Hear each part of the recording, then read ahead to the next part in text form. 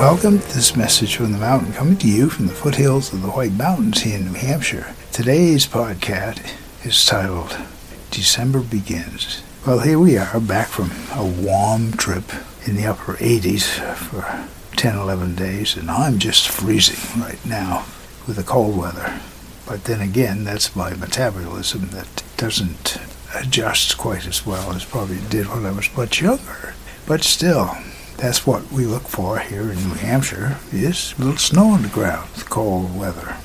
And we certainly have a celebration of that.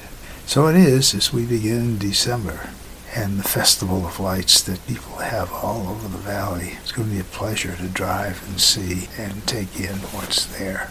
The beauty. Each year there are new inventions. We don't decorate like we used to, but my wife still loves to light the star, which is already lit, and some of the little globes that we have.